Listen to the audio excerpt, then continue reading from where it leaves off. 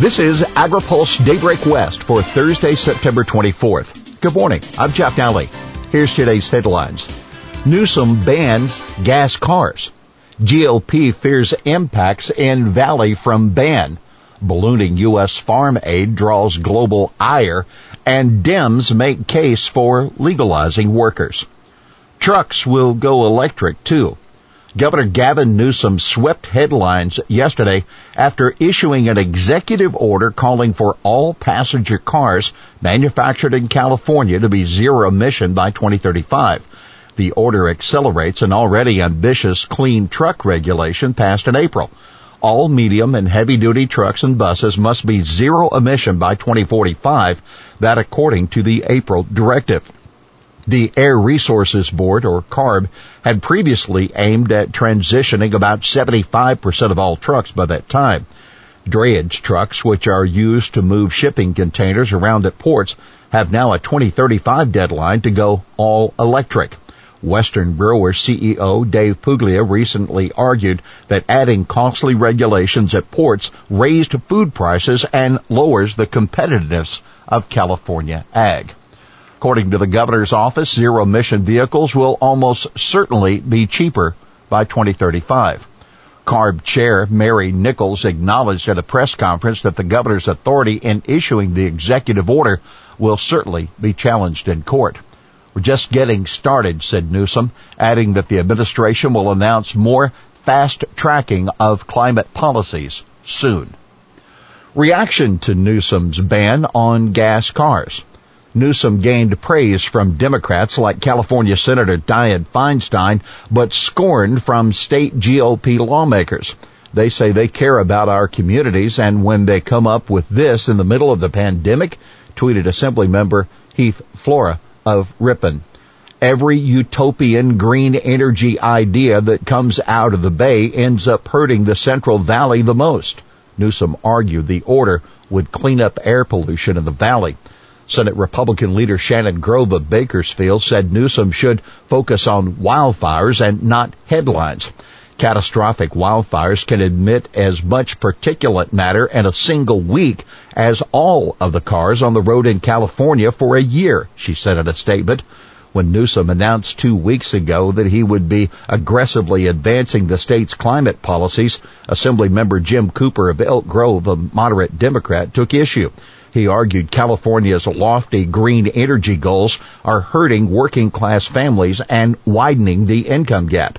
These policies benefit mostly the wealthy and well-off and have communities of color to foot the bill, he said. It's wrong and it needs to change. Environmental and sustainable ag groups urged the governor to go further than the order yesterday and enact policies to use natural and working lands to mitigate climate change. NRDC calls for regs on neonic seeds. Seeds treated with neonicotinoid insecticides should be regulated as pesticides in California. 6 environmental groups led by the Natural Resources Defense Council said in a petition filed with the state yesterday.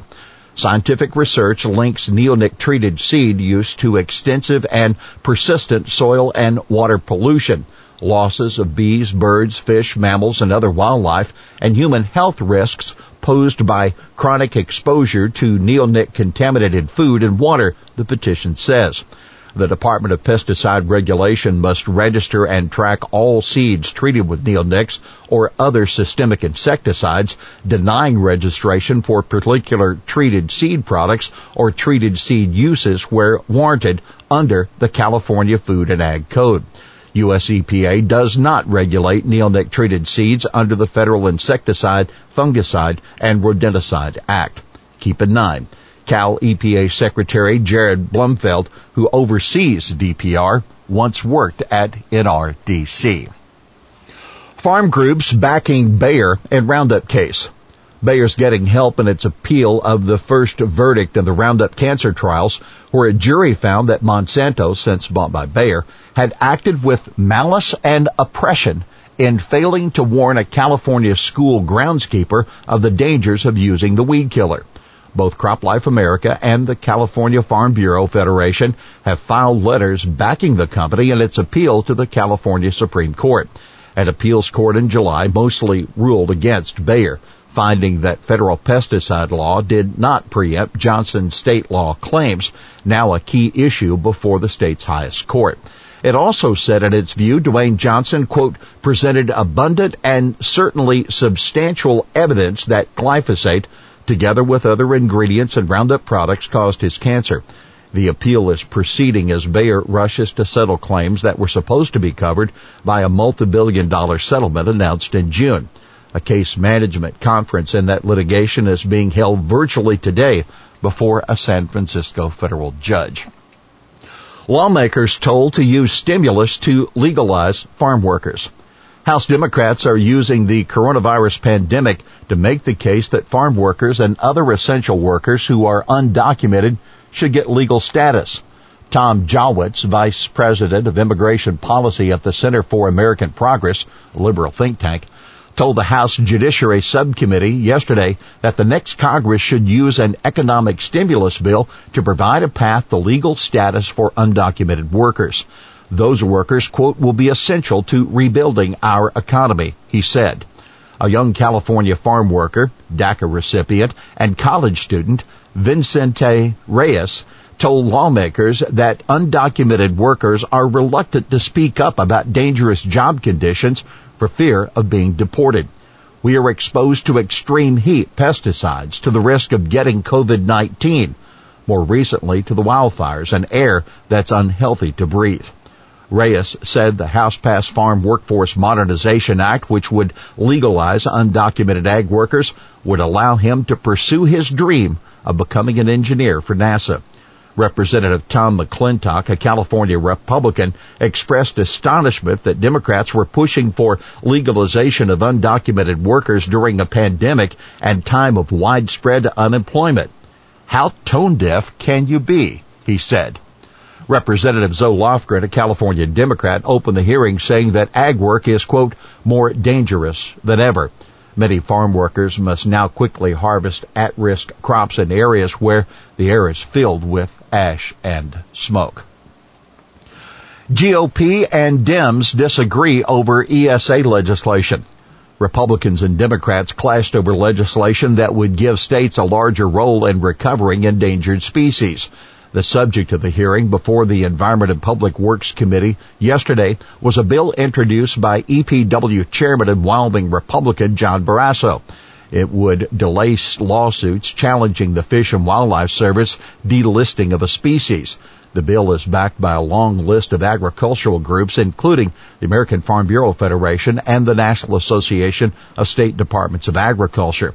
I would delay the ability of a federal court to overturn a delisting rule during a 5-year monitoring period following delisting, Barrasso said. You can read the full report at agripulse.com. Nations raise concerns over U.S. farm subsidies at WTO. A former chief economist for USDA, Joe Glauber, warned recently that the billions of dollars in payments to farmers to offset trade wars and COVID-19 impacts would attract attention on an international level. And that's exactly what's happening.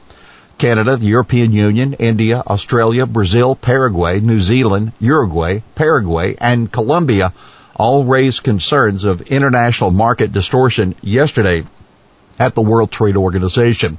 The countries asked the U.S. to explain the roughly $34 billion in what they considered trade-distorting payments in 2019. The WTO cap for those amber box subsidies is $19.1 billion. USDA announced last week that a new $14 billion round of coronavirus relief payments, and that was also brought up in the WTO meeting. Keep in mind, Glauber expects U.S. amber box subsidies to reach $40 billion this year, more than double the annual limit. Here's today's He Said It. Cars shouldn't melt glaciers or raise sea levels. That Governor Newsom announcing his executive order on clean cars. Well, that's Daybreak West for this Thursday, September 24th. For the latest news out of Washington, D.C., visit agripulse.com. For AgriPulse Daybreak West, I'm Jeff Daly.